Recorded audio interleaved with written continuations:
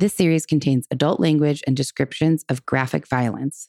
Listener discretion is advised. Cavalry Audio. Welcome back to Death by Southwest. I'm your host, Margot Carmichael, and I'm here with my sister and co-host, Jenna. You are listening to episode 3 of Death by Southwest, which I think might be one of the craziest stories we've covered yet. Today's episode centers around the murder of professional cyclist Moriah Wilson. It is actually a pretty recent story, having just occurred in May of 2022, so this year. No, without making light of this tragic murder, I have to say this story really plays out like a movie. It's a love triangle story gone wrong. It's filled with passion, jealousy, an international manhunt, and a little bit of stalking, and then ultimately a murder. The one we recorded the other day, I guess you didn't refer to it as a murder because there was no one who had been convicted. There wasn't even anyone who had been charged. Right. So you had kind of changed your word from murder to death. Yeah, it was a death investigation. Yeah. Okay. This is an actual murder. So someone's been convicted or someone's been charged. Yes, there you go. I'm not going to say anything more than that. And actually, you're right. We did just record the other day. So we are trying to get a couple episodes under our belt because Jenna is about to take a little trip. Where are you going? Well, this will be after the fact, right? Because I don't like to post or share when I'm going out of town. Oh, this will definitely be after the fact. Beautiful. I'm going to Costa Rica. Costa Rica, which weirdly, and I swear this is not why I chose this story, but it weirdly, Costa Rica kind of ties into this story that we have today. Huh. You know Costa Rica's not in the Southwest. I do know. That felt really cheesy. But whatever. No, I like that. Thank you. Yes, I'm aware. It's it's south of us. It is. Is it south and west of us? No, I think it's south and east. Okay. Fine. But you're Nicaragua. Okay. We're jumping the shark here by talking about Costa Rica. I'm not gonna say anything else about it until we get to that part of the story. And before we jump into this totally crazy love triangle gone wrong story today, I thought we would talk a little bit about where it takes place, which is Austin, Texas. Fun.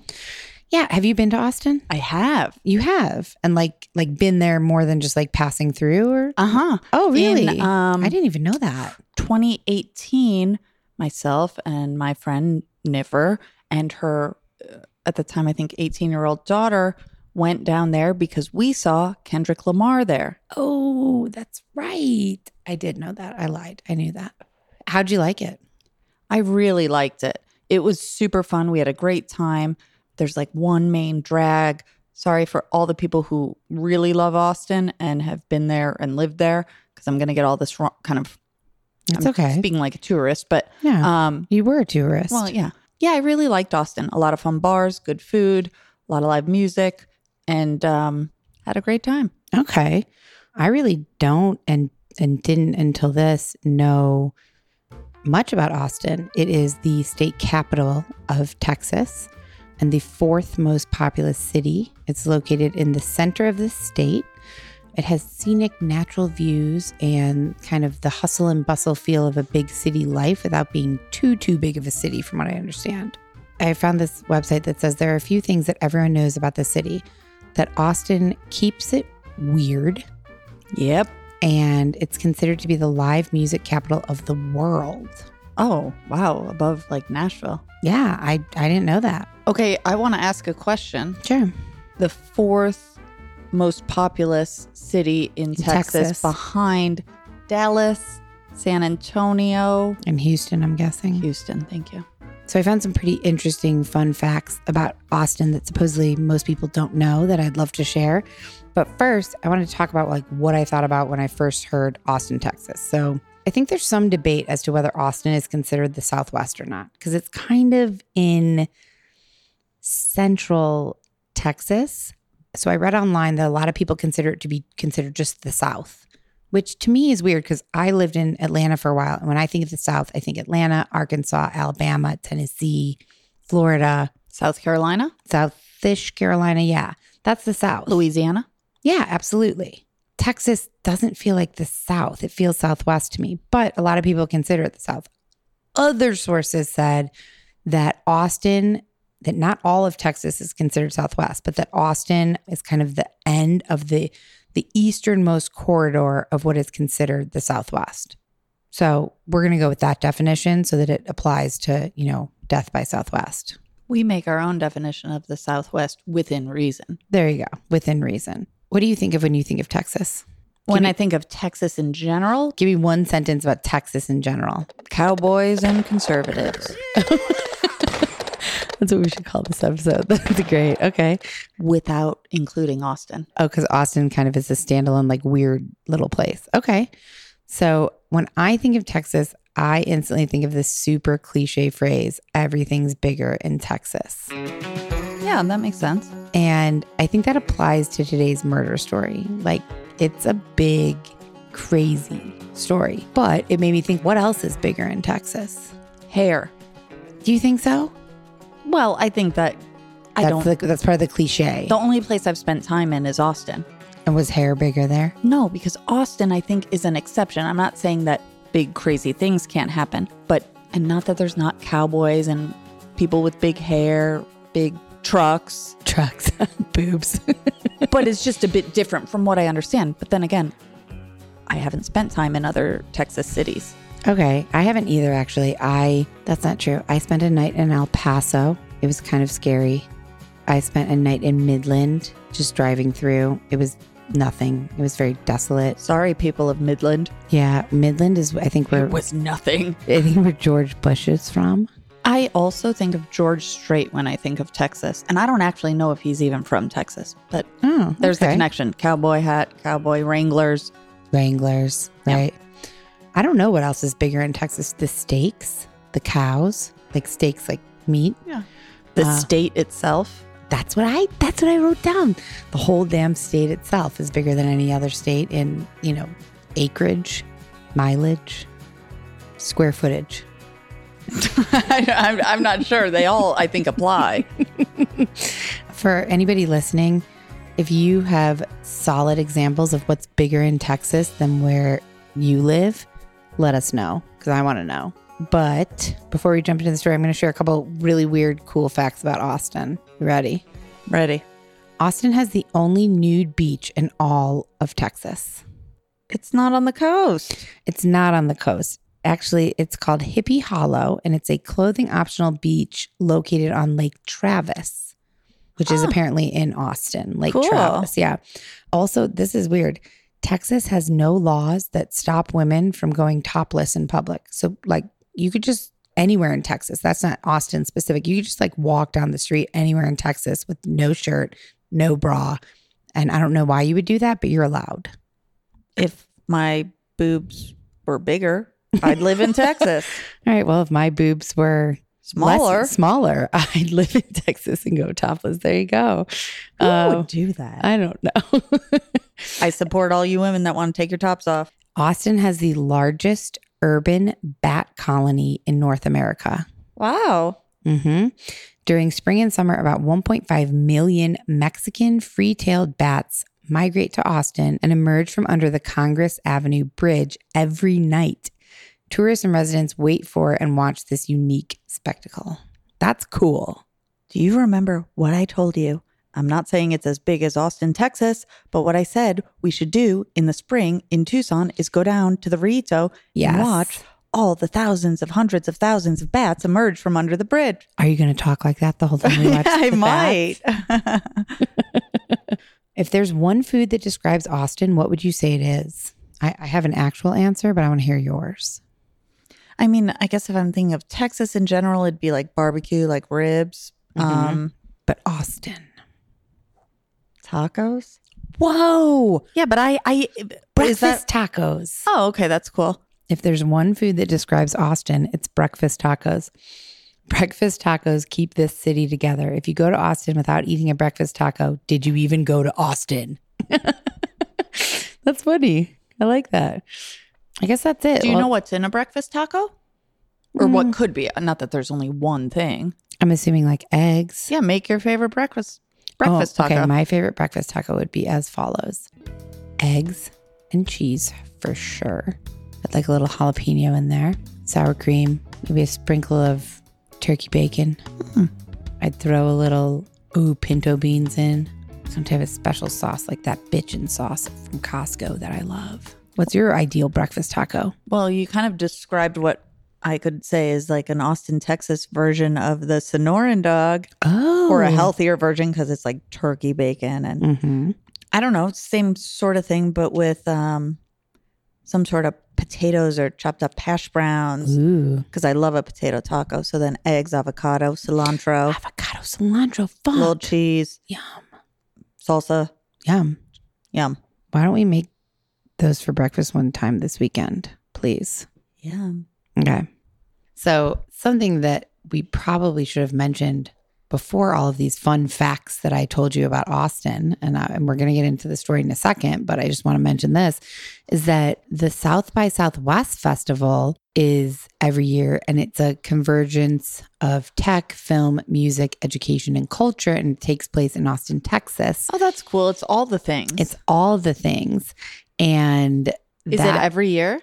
It is every year. It was founded in 1987 in Austin. And our show title, Death by Southwest, is inspired by South by Southwest. What month does South by Southwest typically land in Austin?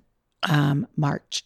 Oh, okay. Well, I was kind of interested. Could it be the same month that this murder happened, which I believe was May? It was May. Okay. Yeah. So it's not passed. the same month. Yeah. Okay. So yeah, let's jump into this murder story, this crazy murder story that centers around Moriah Wilson. Her full name was Anna Moriah Wilson. She was born on May 18th, 1996 in Littleton, New Hampshire. And on May 11th, 2022, she was murdered, which means she was 25 at the time that she died, almost 26. Wilson is described as a role model, yet shy and compassionate, an athlete who developed an intense passion for cycling while growing up on the bike trails of Vermont. She grew up in Kirby, Vermont, with her parents and brother, and her family was made up of athletes. Her father, Eric Wilson, skied for the U.S. national ski team, and her aunt, Laura, was a Nordic skier and competed at the Olympics. So it makes sense that Moriah developed an enthusiasm for sports and all kinds of different athletic endeavors. From a young age, she was passionate about cycling, and growing up in the Northeast Kingdom of Vermont, she spent ample time as a kid riding along the Kingdom trails and sharpening her skills as a cyclist. She also loved skiing, and as a teen, she was a nationally ranked junior skier, and she was the captain of her high school soccer team. So pretty athletic. She was sporty. She graduated from Burke Mountain Academy, which was a full-year private college prep school in northeastern United States. Vermont educates and trains alpine ski racing athletes on the slopes of the adjacent Burke Mountain ski area. So she went there. I'm assuming that takes the place of like high school or the second half of high school, maybe. So she graduated from there in 2014, and she went on to Dartmouth College. She got a BA in engineering in 2019. And while she was attending Dartmouth, she was a member of the Alpine ski team, which was a childhood dream of hers, apparently. After Dartmouth, she shifted gears and moved towards competitive biking. So while she was initially pursuing her dreams as an elite biker or cyclist, she worked as a demand planner for Specialized. I saw that in an article and I was like, what is it? I know Jenna's going to ask. I know. Oh, okay. Well, tell I don't me. know what the first part, demand planner, but Specialized is a bike manufacturer. There you go. It certainly is. And I looked up demand planner. A demand planner plays an essential role in the supply chain of a company. They use analytical marketing and sales data to effectively estimate future product demands, basically. So she was a demand planner for Specialized. Eventually, she decided to go full-time in pursuing her career as a professional cyclist, specifically a gravel cyclist. She is snaking through into the finish. This is Moriah Wilson. Wilson, known as Mo, was considered one of the best gravel racing cyclists in the world. The gravel discipline tends to describe riding a drop bar bike on unpaved roads and trails, fitting somewhere between road cycling and mountain biking. Gravel riding can encompass all types of terrain, from actual gravel to wooded single track and everything in between. So in terms of what she enjoyed doing outside of professionally, this was in her obituary. It stated that she enjoyed cooking, writing, and traveling. She especially loved Italy, Taco Tuesdays, maple creamies, and playing Catan with her friends. Catan. I think Jason, a fellow producer that I work with, I think he had that at his house and we saw it there. And then we also saw it at the game shop last weekend, but I've never played it. I also thought of SNL. Chris Catan. I like seeing where your brain makes these weird little connections. Mariah's family, after she was gone, said she was a talented, kind, and caring young woman. Her life was taken from her before she had the opportunity to achieve everything she dreamed of. So on Facebook, an individual who knew her from the cycling world said she was a role model, a shy, compassionate person, a spirited, tactical racer, and a competitor that genuinely cared about those that she was competing against. So ultimately, from all of this, again, I can only paint a picture about her from what I've read, but it seems like she was well-liked, she was driven, and that she had a very, very bright future. A profile about her done in Velo News actually referred to her as the winningest woman in the American off-road scene. Yeah. So Moriah was on quite a roll with her kind of cycling career that she decided to move into full-time, and she had won nearly 10 races between 2021, mostly in 2022, including something called the Shasta Gravel Hugger and the Rock Cobbler in California. And one of her biggest wins was that she won the 137-mile Belgian waffle ride in San Diego.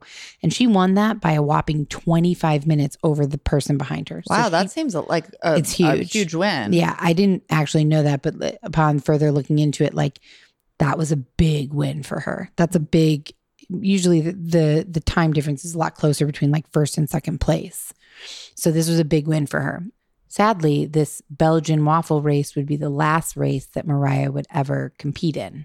But in May of 2022, she didn't know that. She had no idea the fate that lay before her. She was on a high from winning all of these cycling races recently, and she traveled to Austin from San Francisco to compete in something called the Gravel Locos Race, a 157-mile gravel bike race that was supposed to take place on May 14th. Where was she living at the time?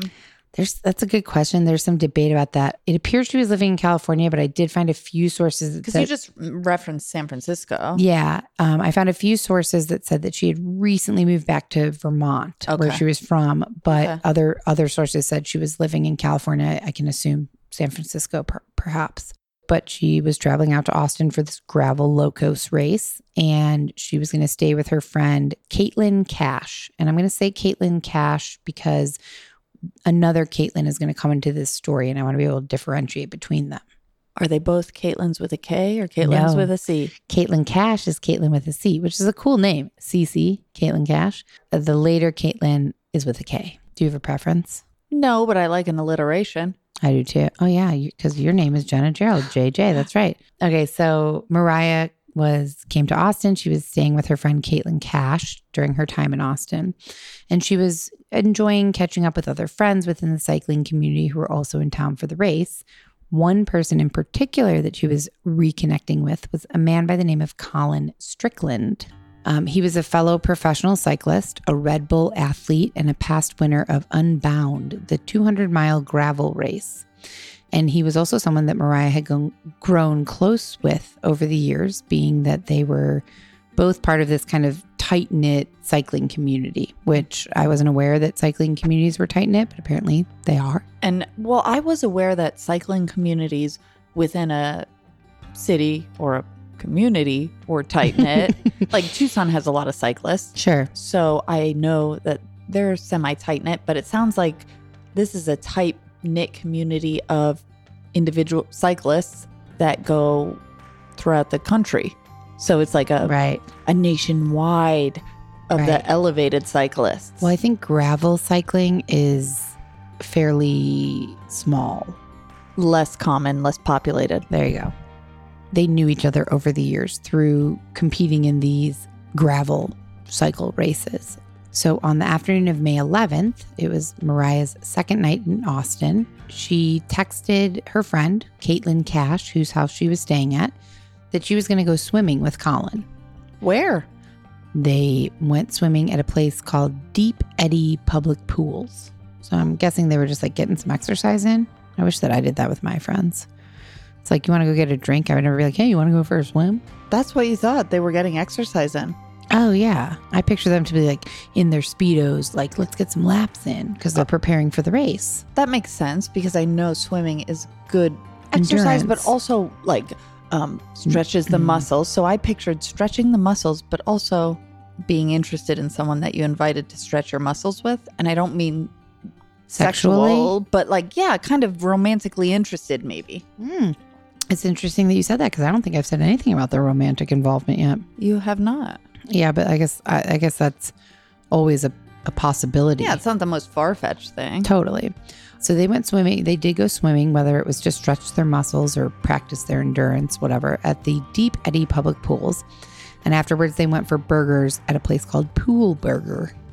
But yeah, so at 8:16, security footage shows Moriah and Colin leaving Pool Burger on his motorcycle. And you're totally right that Dad is a motorcyclist and a bicyclist. And Colin apparently is a motorcyclist and a bicyclist. Maybe there are people who just love riding around on two wheels. I think there's people that love any kind of, not automobiles, that's not right, but things that convey us from one place to another. I don't know. Oh, like just anything, a car, a bike, a motorcycle, they like using things beyond their two legs. Right. Transportation apparatus. Okay, transportation apparatus. So Colin dropped Moriah off at her friend Caitlin Cash's home at 8:36 p.m. He did not go inside and later was said to tell police that he didn't notice anything amiss when he dropped her off. Now, 8:36 is a pretty specific time, but police knew this because Caitlin Cash got a notification on her phone. She was not home at the time, but she got a notification on her phone that the door was unlocked at exactly this time after Moriah used a code that Caitlin had given her that it was just specific to Moriah. You know how you can like make a special code for people if you have that code lock thing. Ring. Yeah, I don't have that. I don't either, but I think...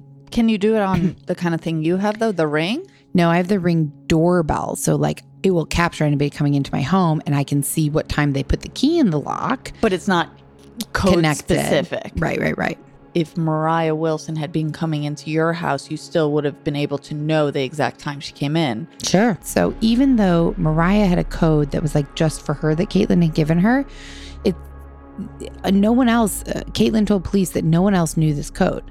But somehow, someone else got into the house. Don't miss what happens next in today's episode. We'll be right back after a short message from our sponsors.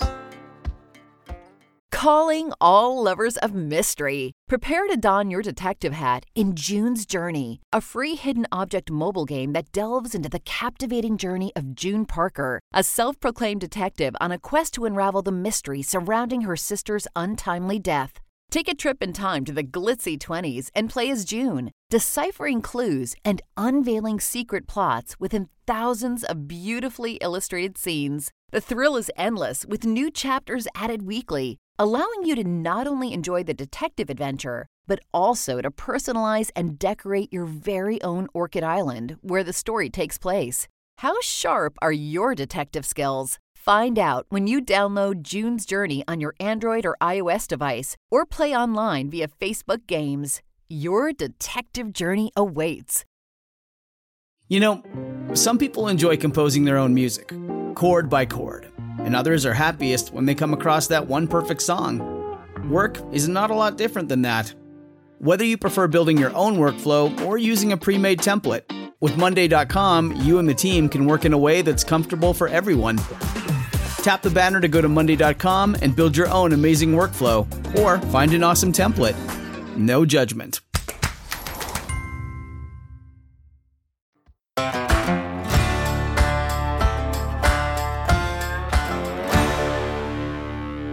Well, maybe they broke a window, old school style. Maybe. I don't know. I'm not going to tell you right now, one way or the other. I will tell you that later that evening, Caitlin Cash arrived home to find Moriah laying in a pool of blood, unconscious with multiple bullet wounds.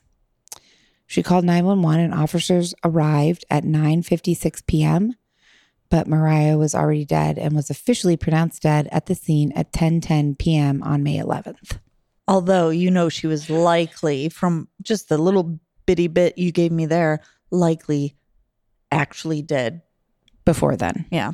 Certainly. So in addition to shell casings next to the body, police noticed that Moriah's very expensive bike was missing, but strangely was quickly found hidden in bushes nearby. So that was a piece of information that I'm not sure how it really applies to anything, but it just seemed weird to me. Like, who kills somebody, takes a bike, and then dumps it 10 feet away? Why? What's the point of that? If it was 100 feet away, I'd say because they rode off on it, even though that's not a good idea. I don't know. We'll find out or not. So horrible and tragic death. And Caitlin Cash told detectives that night that Moriah had gone out with Colin earlier in the evening that she was killed, which obviously led police to head over to Colin's home to talk to him. They went over there the next day on May 12th. We know that when someone is killed, it's often not a stranger. It's much more likely to be someone who's close to the victim who killed them. So police initially focused their attention on Colin.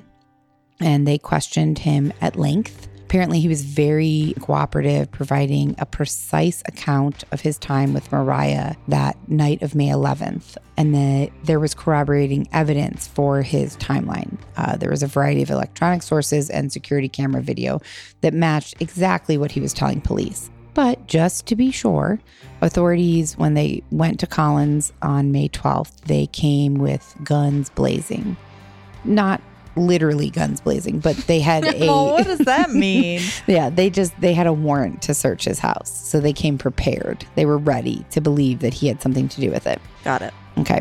And what they found were 2 9mm handguns, which Colin told the detectives he'd bought in December and January. One was a Springfield Armory for himself, and one was a Sig Sauer for his girlfriend, Caitlin Armstrong.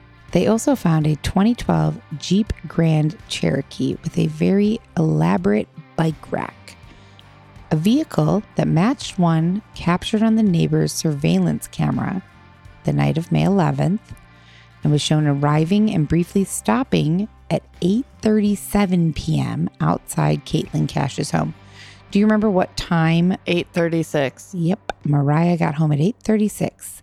Wasn't that probably Colin dropping her off? Colin was driving a motorcycle, remember? He drove her home on a motorcycle. Yeah. So she walked into the house at 8:36. At 8:37, the neighbor's camera picked up a dark Jeep Grand Cherokee with an elaborate bike rack. This evidence gave me chills a little bit. 10 minutes before Colin dropped Moriah off, a Ring camera showed a dark Jeep Cherokee with a complicated bike rack driving through the alley past the home of Caitlin Cash. So at 8:26. Yep. 11 minutes later, a different Ring camera on the street captured what looked like the same vehicle driving slowly by again and then stopping behind Caitlin Cash's home where Moriah was killed. We have surveillance video that shows an SUV leaving where Wilson was staying. Authorities are now trying to find that vehicle. It's a black Jeep Grand Cherokee, and U.S. Marshals say they got about 30 tips, but really need the public's help. Now, this car was at Colin's house, but it wasn't Colin's. It was his live-in girlfriend's car, Caitlin Armstrong's. Whoa. Yep. Let's get into who is this girlfriend of Colin's, Caitlin Armstrong. Caitlin Marie Armstrong, who was born on November 21st, 1987, which makes her almost 35 years old today when we're recording this. She grew up in Livonia, Michigan, and graduated from Stevenson High School in 2005. But then she attended Schoolcraft College in Eastern Michigan University. And after finishing college, she traveled the world studying yoga in places like Iceland, Bali, and Mexico. A childhood friend described Caitlin as fun-loving and smart. She also had a past in competitive cycling, and she occasionally participated in cycling events with Colin, but she was mostly working as a yoga instructor at this point in life, which is 2022. She was also living with Colin, who, despite a brief split in the fall of 2021, she had been in a long-term romantic relationship with for several years. What does several mean? I don't know. Mark hates that term. He always says, like, what is several? Is it like 3? Is it 5? Well, when we play cards, several means 7, but I get that doesn't mean that in real life. No, I don't think 7, but I'm not sure. Cool. And these two didn't just have a romantic relationship. They also had been previously involved in a business relationship, working together to design and build vintage trailers at a company that they started called Wheelhouse Mobile. And listeners, that is my English bulldog. She's almost 13 and she is gulping water. So I don't know if you can hear it, but if Josh can't cut this out, I just wanted to give a little explanation to the extremely loud, like, drinking in the background. They can hear it. Okay, so Colin and Caitlin lived together, were dating for years, had a business together. They took a brief split in the fall of 2021, but pretty much had been in a serious relationship for a long time. That's the case. They lived together in Austin. In Austin, yes. Not presumably, who knows, it doesn't matter, but presumably not all that far from Caitlin Cash. Presumably. I don't think Austin's It's huge, not all that big, no. Right. So unfortunately, it turns out that Colin wasn't exactly a one-woman kind of man. Despite being short-lived, it was found out that Colin and Moriah had engaged in a romantic relationship, apparently while he was dating Caitlin. Oof. But Colin adamantly denied this. So in a Twitter statement, I believe after Moriah's death, he posted this.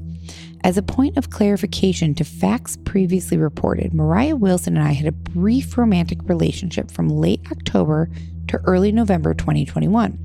It spanned out a week or so while she was visiting Austin.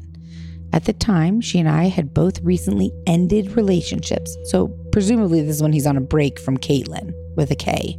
And then he said, she returned to her home in California, and about a month later, Caitlin Armstrong and I reconciled and resumed our relationship.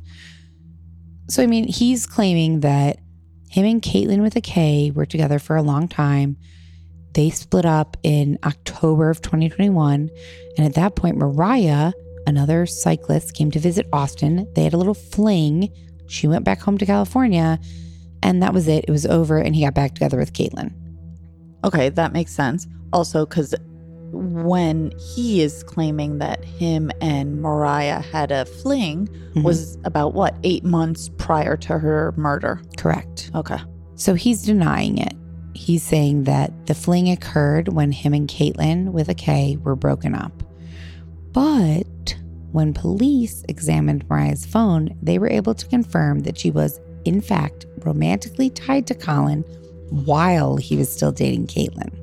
Based on the content of the text messages? Yes, and I don't have that content, but based on the content of the text messages, the phone calls, whatever. Colin later told investigators that he did have ongoing communication with Moriah and kept this a secret from Caitlin by saving her number in his phone under a different name and deleting her text messages. Wow, that seems pretty basic. It seems basic and it makes me irritated. Okay, that's allowed. You're allowed to feel whatever. And also, that's pretty basic from what I've heard, or not even murder stories, just creeps. I think I think maybe you're dating somebody who has a jealous streak and you're not doing anything wrong. You have a friend that's a male, or if you're a male, you have a friend that's a female, and there's really nothing happening, but your partner is very suspicious. If you're a straight heterosexual couple. I'm so sorry. That's very good point. That's fine. I get what you're saying. Go on. Yes.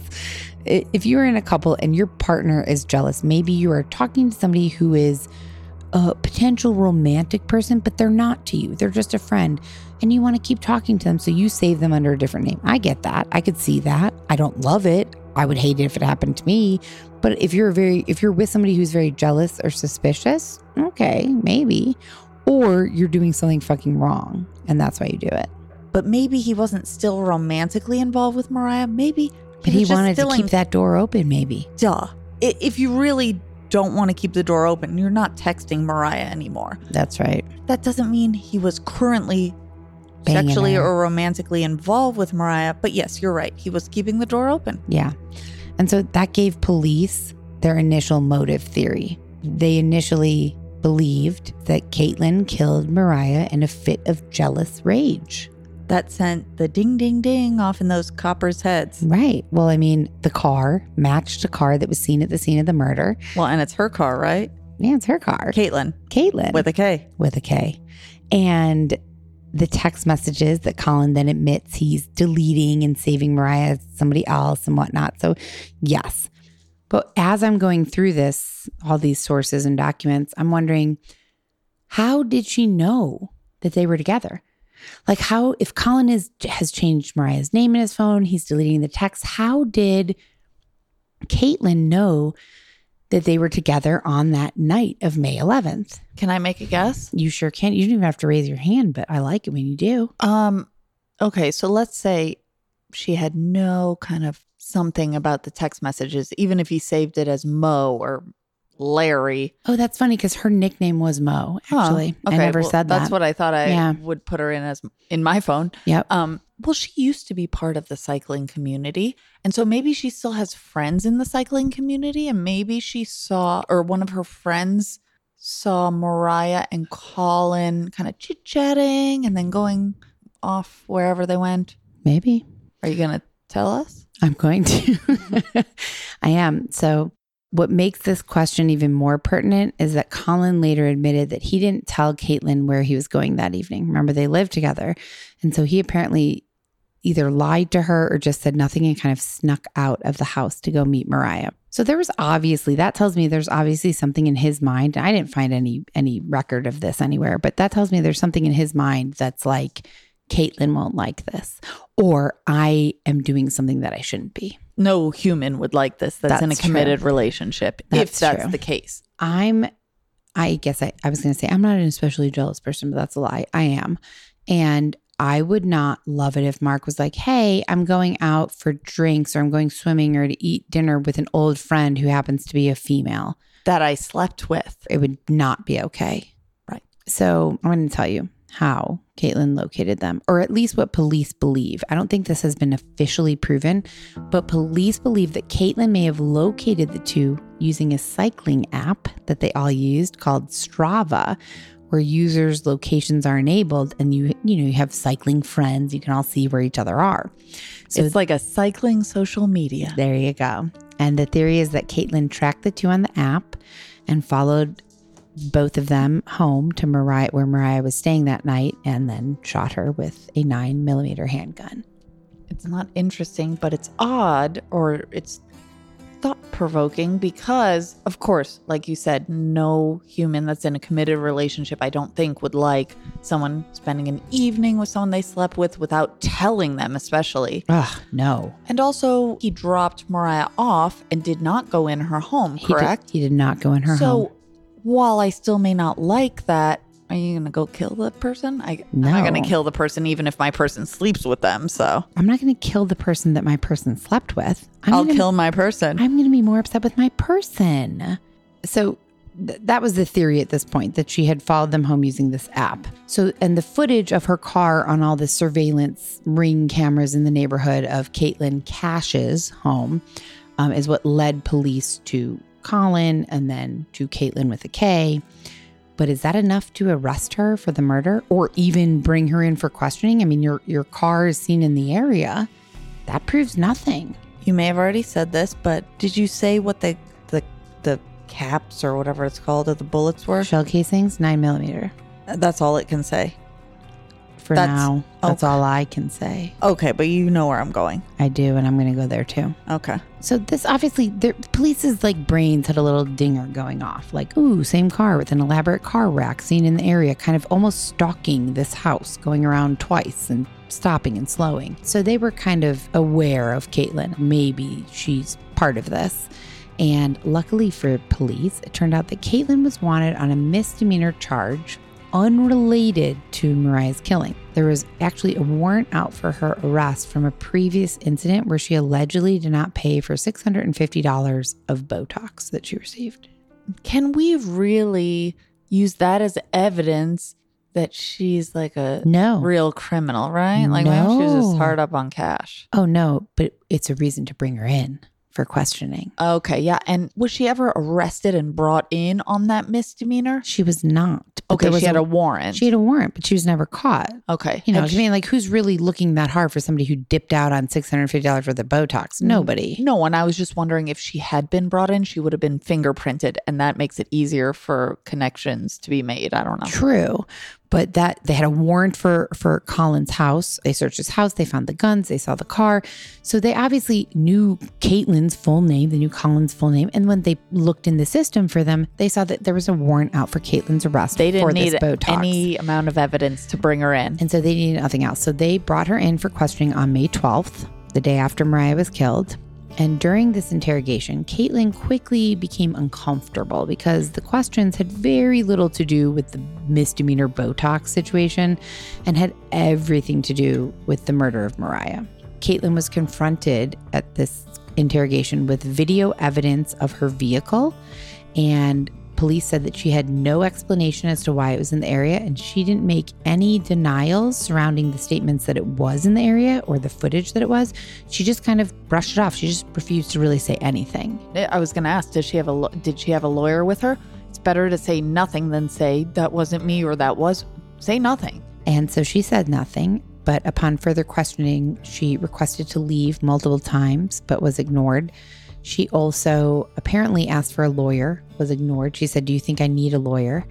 And that's not a request for a lawyer. That's a request for the cop's opinion. I believe that she said, "I feel like I need a lawyer and I'd like to leave if I'm not under arrest." And she could have left if she's not under arrest. Yes, but she didn't, and she was ignored. Scary. Luckily for Caitlin, someone made a mistake entering her date of birth. And the date of birth in the department's report management system did not match the date of birth on her warrant for the misdemeanor. So she was released on a technicality. She was allowed to leave. And left, she did. She left. And she didn't just leave the Austin police station. She ultimately left the whole damn country. You don't want to miss what happens next in today's murder story, so don't go anywhere. We'll be right back after a short message from our sponsors.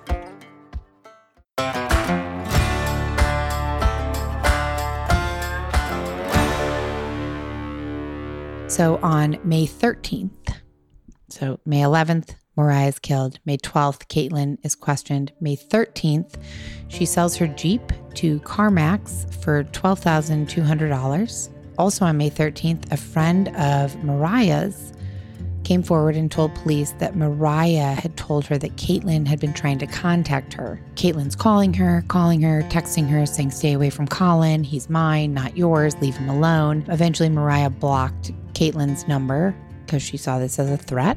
And then about 2 months before the murder, Caitlin just randomly starts following Moriah on Instagram. Did Moriah know that it was Caitlin contacting her or a friend requesting her? She had met Caitlin before. Yeah, I think they were aware of each other. I mean, she was friendly with Colin, so she knew of Caitlin. They were all in the same cycling community, from what I believe. However, according to Austin police, following Moriah's murder, all of Caitlin's social media profiles were erased, including the one for the company her and Colin had together, Wheelhouse, that vintage whatever company. Vintage trailer company. Mobile home? Yeah. So very quickly after the murder, I think like on the 13th, we're talking 2 days, all of her social media is deleted. Caitlin's sitting in the airport getting ready to go wherever she's going, and she's all delete, delete, delete. On May 14th, Caitlin bought a ticket and flew out of Austin Airport, took a Southwest Airlines flight to Houston Hobby Airport before connecting on a flight to New York LaGuardia. On May 17th, a microscopic comparison of a shell case from ammunition test fired from Caitlin's Sig Sauer at the crime lab and shell cases found next to Moriah's body concluded that there was significant potential that they came from the same gun. Not 100%, but it was very, very possible. So at this point, Richard Spittler, who's the lead homicide detective on Moriah's murder case, was convinced that Caitlin was involved. Like, there's a fair amount of evidence at this point. So he filed for an arrest warrant on first-degree murder on May 17th. And authorities also offered a $5,000 reward for any information regarding Caitlin's whereabouts around this time. I want to talk about who we think that anonymous tipster was. I don't know, but here comes in another anonymous tip that Caitlin had been seen in upstate New York for a few days after arriving at LaGuardia. So remember, she arrived at LaGuardia around May 14th. So a few days later, around May 17th, when that warrant for her arrest went out for murder, somebody called in a tip and said, I saw her in upstate New York. And the authorities, knowing that Caitlin's sister lived in upstate New York, they thought this was worth investigating. They went out, started investigating, and there was no trace of Caitlin. She remained one step ahead of the authorities. And according to U.S. Marshals, on May 18th, Caitlin went to Newark Liberty International Airport and used a fake passport to board a United Airlines flight to San Jose, Costa Rica. So at this point, Caitlin is fucking gone. It was discovered Armstrong used different names, aliases, under the alias of Beth Martin, Liz, and Ari Martin. Armstrong used these names at yoga studios and other lodging since her arrival in Costa Rica. Furthermore, she had drastically altered her appearance. She cut her hair much shorter and dyed it brown. And at the time of her capture, she was wearing a bandage across the bridge of her nose, which she claimed was from a surfing accident. But authorities believe and came to understand that she underwent reconstructive nose surgery based on a receipt for plastic surgery that was found in her belongings. Interesting. Now, the devil's advocate in me could say, well, she went to Costa Rica. It is a huge surfing country. Mm-hmm. And maybe she really did get hurt by a surfing accident and then had to get reconstructive surgery. But I don't actually believe that. I don't either. I think she was like, evading arrest. Yeah. Change. I mean, that is dedication to evading arrest. If you are physically altering your appearance, like, holy shit. Smart. Super smart. Crazy, but smart. Right. Yeah. Despite the alleged effort to change her appearance and use a different name, she apparently brought all her documents with her, including her social security card, her real passport, and her COVID vaccination card. So authorities spent the next 43 days searching for Caitlin. Her fugitive case was elevated to major case status until June 29th, 2022, when after an international manhunt, she was captured and arrested at Don John's Surf and Yoga Lodge, participating in a yoga retreat on Santa Teresa Beach in Provincia de Punta Arenas. I was literally just there in Santa Teresa. That's really? on the Nicoya Peninsula. Oh, that's where she was found. Well, you wouldn't have run into her at this point, but... Bummer. Well, thank goodness. Santa Teresa, and I guess you can confirm this, has been described by locals as a really good place to hide out. It's the land of the unwanted and the wanted, quote, like wanted in air quotes, like people who are wanted. I feel like I over-explained that. Alonso Soto Chacon is the subdirector of the Immigration Police in Costa Rica. He said, I think she came here because she must have thought it would be easier because there are so many tourists and she would be able to avoid controls because of that. But at the same time, we're a small country, so we're able to find people quickly. What I would describe it as kind of a fun little party, but small beach town that goes for like a mile or two right along the water. That's like nondescript. It's not like flashy or big bars or clubs. And it seemed to be a lot of surfers. Yeah. I would walk down the street and guys would say, or girls would say, hey, we'll give you free surf lessons tomorrow, blah, blah, blah. Oh, cool. Yeah. So it was a cool laid back place, but sure, I could see it being that. Yeah. And we believe after this month-and-a-half investigation, she really got comfortable. She felt that she had gotten away. But I really was with the long arm of the law. So after she was captured on June 29th, she was deported and booked at Travis County Jail by the Austin Police Department and charged with murder. Costa Rican authorities telling us that when they arrested her, Armstrong was quiet, calm, but refused to admit her real identity. And people I spoke to who knew her there and authorities saying that being a fugitive eventually took a toll on her, that she was exhausted when she was arrested. She was facing one charge of felony first-degree murder for allegedly shooting and killing Moriah. And it was around this time that more and more evidence that was pretty damning came out linking Caitlin to the murder. So an anonymous tipster reportedly told investigators that when Armstrong found out the pair was together, Moriah and Colin were together that night, she told that person that she wanted to kill Moriah and that she had a gun and she could kill her if she wanted to. And remember that it was a 9mm gun that was used to shoot Moriah. Colin later confirmed that it was the same gun that was in their home, something that the crime lab had already all but proven, basically. So despite all of this evidence kind of making it very clear that Caitlin was the one, like her Jeep on the ring footage, the fact that the gun that was in her home is very likely the same gun that killed Moriah. All her social media got taken away and she fled and used a fake passport. Yeah, I guess that's probably the biggest. So despite all of that, she pled not guilty on July 20th at her arraignment and was put into custody in Travis County Jail on a $3 million bond until the trial, for which jury selection was scheduled to start October 19th. But before that could even happen, Caitlin's lawyer filed 2 documents claiming evidence obtained during that May 12th interrogation, that initial interrogation where she got let go on a technicality or whatever, filed 2 documents claiming that the evidence gathered as a result of that arrest warrant should have been thrown out. All evidence, including any and all statements, observations, and recordings, should be thrown out from that. And because of the technicality? Her team is saying that the Austin police detective illegally interrogated her because she was supposedly not read her Miranda rights, and they were interrupted by a knock at the door. That's why she wasn't read her Miranda rights. They were interrupted by a knock at the door, and that investigators kept questioning her after she asked for an attorney 3 times.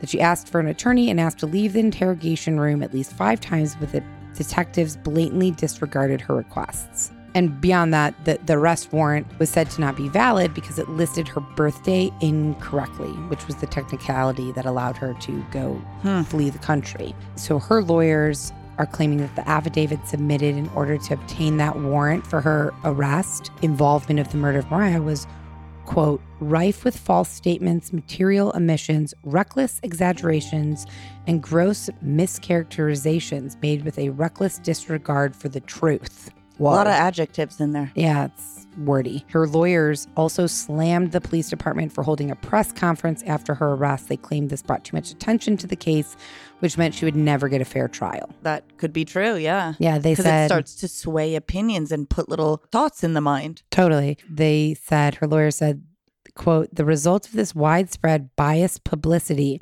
is that there is virtually nowhere in the English-speaking world where Miss Armstrong could receive a fair trial today. Does that mean they're going outside of the English-speaking world? Honestly, that's what I felt, but then that wouldn't make sense. That would not make sense. I don't disagree that maybe there was so much publicity that she couldn't have received a fair trial, but this was this year. This was 2022. And honestly, I never had heard of this. Yeah, it was very recent, like mid to late summer, when I had just decided where I was going in November for my trip.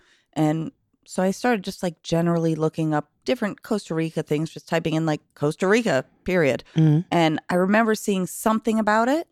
Right. But it didn't really interest me at the time because I was more going for where do I want to travel? What places do I want to see? What do I want to do? Right. Not true crime stories. But you did mention it to me and I remembered that and then kind of dug into it and was like, I'm so surprised that I never heard about this. But yeah, Austin, I mean, I feel like something like this, a story like this gets like nationwide attention, no? Is there just too many murders in the country for every one that seems like a crazy story to get nationwide attention? Well, I think to some extent, whatever makes a big murder story, which I don't know if this is one of them, but yes, they get media attention. And also, unless you're watching the news all day, every day. That's a good point. There's a lot of murders, a lot of different news. And so what I've also noticed is sometimes it's not until a case has concluded. That's true. That's true. Before we we get to kind of the most recent news about this case, I wanted to just flip back to Colin for a minute because there was some interesting things like, well, first of all, where did he go? Like, what has happened to him now? I was just reading a little bit about his kind of response to all of this, and I thought it was pretty interesting. I wanted to share it. So in a statement to ABC News Austin, he said, "There is no way to adequately express the regret and torture I feel about my proximity to this horrible crime. I am sorry, and I simply cannot make sense of this unfathomable tragedy. It was not my intention to pursue along an auxiliary romantic relationship that would mislead anyone. Moriah and I were both leaders in this lonely, niche sport of cycling, and I admired her greatly and considered her a close friend. I am deeply grieving her loss." Since Moriah's murder, various cycling sponsors have dropped Colin, and several of them have released statements saying that Colin would not be representing them at future races. And basically, soon after these statements that he made, he's reportedly gone into hiding. From the cycling community or in general? From the cycling community at the very least. I don't know if in general. I think his social media is gone. I couldn't find it. So within the last month or so, 6 weeks, there's been some advances in this. I said that her lawyers filed 2 documents in August of 2022. There was a pre-trial hearing focused on the arrest warrant and if they could suppress this evidence. The trial was supposed to start in October, and these pre-trial hearings were just underway in October. So obviously that was not going to happen. Everything got pushed back. And now a Texas district judge is saying that the case won't likely happen until next summer. Just last month, the state district judge, Brenda Kennedy, denied all motions by Caitlin's lawyers to suppress evidence. The judge said there was no evidence of any intentional disregard for the truth. So the judge is... So Caitlin's lawyers are trying to... push away whatever was said. Whatever was said. Yeah, you can't use whatever was and said the judge in that said, no, thank you. And the judge it's says all no. in. Yep, it's all in. Yep. Unfortunately, this judge is retiring at the end of her term in December, so this month at some point, and a new judge will replace her in early 2023. Again, nonetheless, this trial is not going to happen until probably next summer at the earliest. Caitlin is currently being held in a Texas jail with a $3.5 million bail. She could face life in prison if found guilty of the first-degree murder charges. I was like shaking my head when you said a new judge is coming on board, which who knows, that could benefit her or not benefit her. Obviously, this judge, Kennedy, who is now retiring, is familiar with the case. In my opinion, what I think is, when I hear that, is like, she thinks that... What's-her-face did it? Yeah. Caitlin, with a K. Caitlin, with a K. Now, a new judge coming in, who knows? And you may not know this, could the new judge overrule that previous ruling? Excellent question. I do not know the answer to that. I think this is definitely a case that we'll need to do a strong follow-up on, I don't know, next summer when the case maybe goes to trial, because that's all there is as of now. She's in jail and we're waiting to see what happens. It's a long time. I mean, she should be in jail forever, obviously. It's a long time to be in jail, and for Moriah's family to not have any kind of closure or answers. However, anyone who wants to support Moriah's family, they did organize a GoFundMe in honor of Moriah to help raise money for community organizations that help youth find self-confidence, strength, and joy through biking, skiing, and other activities that Moriah was passionate about. I will include a link to that GoFundMe in the show notes for anyone who's interested. And you can look forward to a follow-up episode of this for sure, because it's not really a conclusion. I mean, I think she did it based on what is known, but, we'll see what happens in the trial. Dun, dun, dun. With that, we will say goodbye and good night and good luck. And we'll see you next week. Thanks for listening. Bye, guys. Bye-bye. And if you want to see pictures of the victims, the murderers, and any additional related images, head over to our Instagram right now. Our handle across all social media platforms is death, then the letter X, and then Southwest spelled out. So DEATHX SOUTHWEST. Death X Southwest. Death by Southwest is a Cavalry audio production. Hosted by Jenna Schneider and Margot Carmichael. Produced by Margot Carmichael. Associate produced by Jenna Schneider. Executive produced by Dana Brunetti and Keegan Rosenberger. Audio editing and sound design by Revision Sound. Music by Soundstripe.